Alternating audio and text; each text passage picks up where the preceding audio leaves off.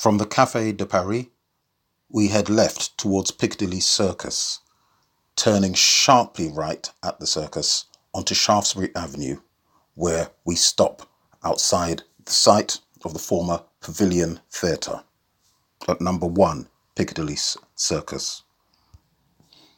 Hailed as the world's greatest coloured entertainer and the Queen of Happiness, Florence Mills first appeared in the West End in Dover Street to Dixie at the Pavilion Theatre in 1923.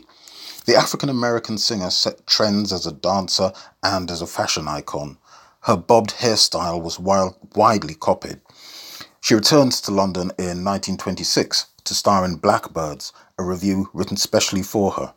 The show was phenomenally successful, and Florence gave 276 performances in London and 30 or so more in the provinces. The Prince of Wales, the future Edward VIII, saw the show more than 16 times. Mills died the following year in New York after falling ill with tuberculosis, which is believed to have been caused by overwork.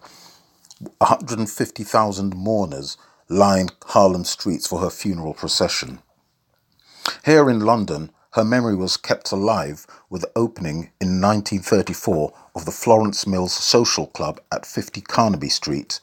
The club was owned by Amy Garvey, the first wife of the black revolutionary and Pan-Africanist Marcus Garvey.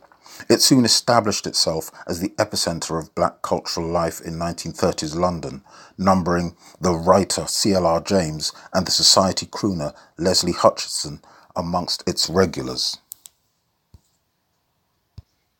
Moving away from Piccadilly Circus now, we head along Shaftesbury Avenue to Wardour Street, where we turn right and stop outside the door at number 37.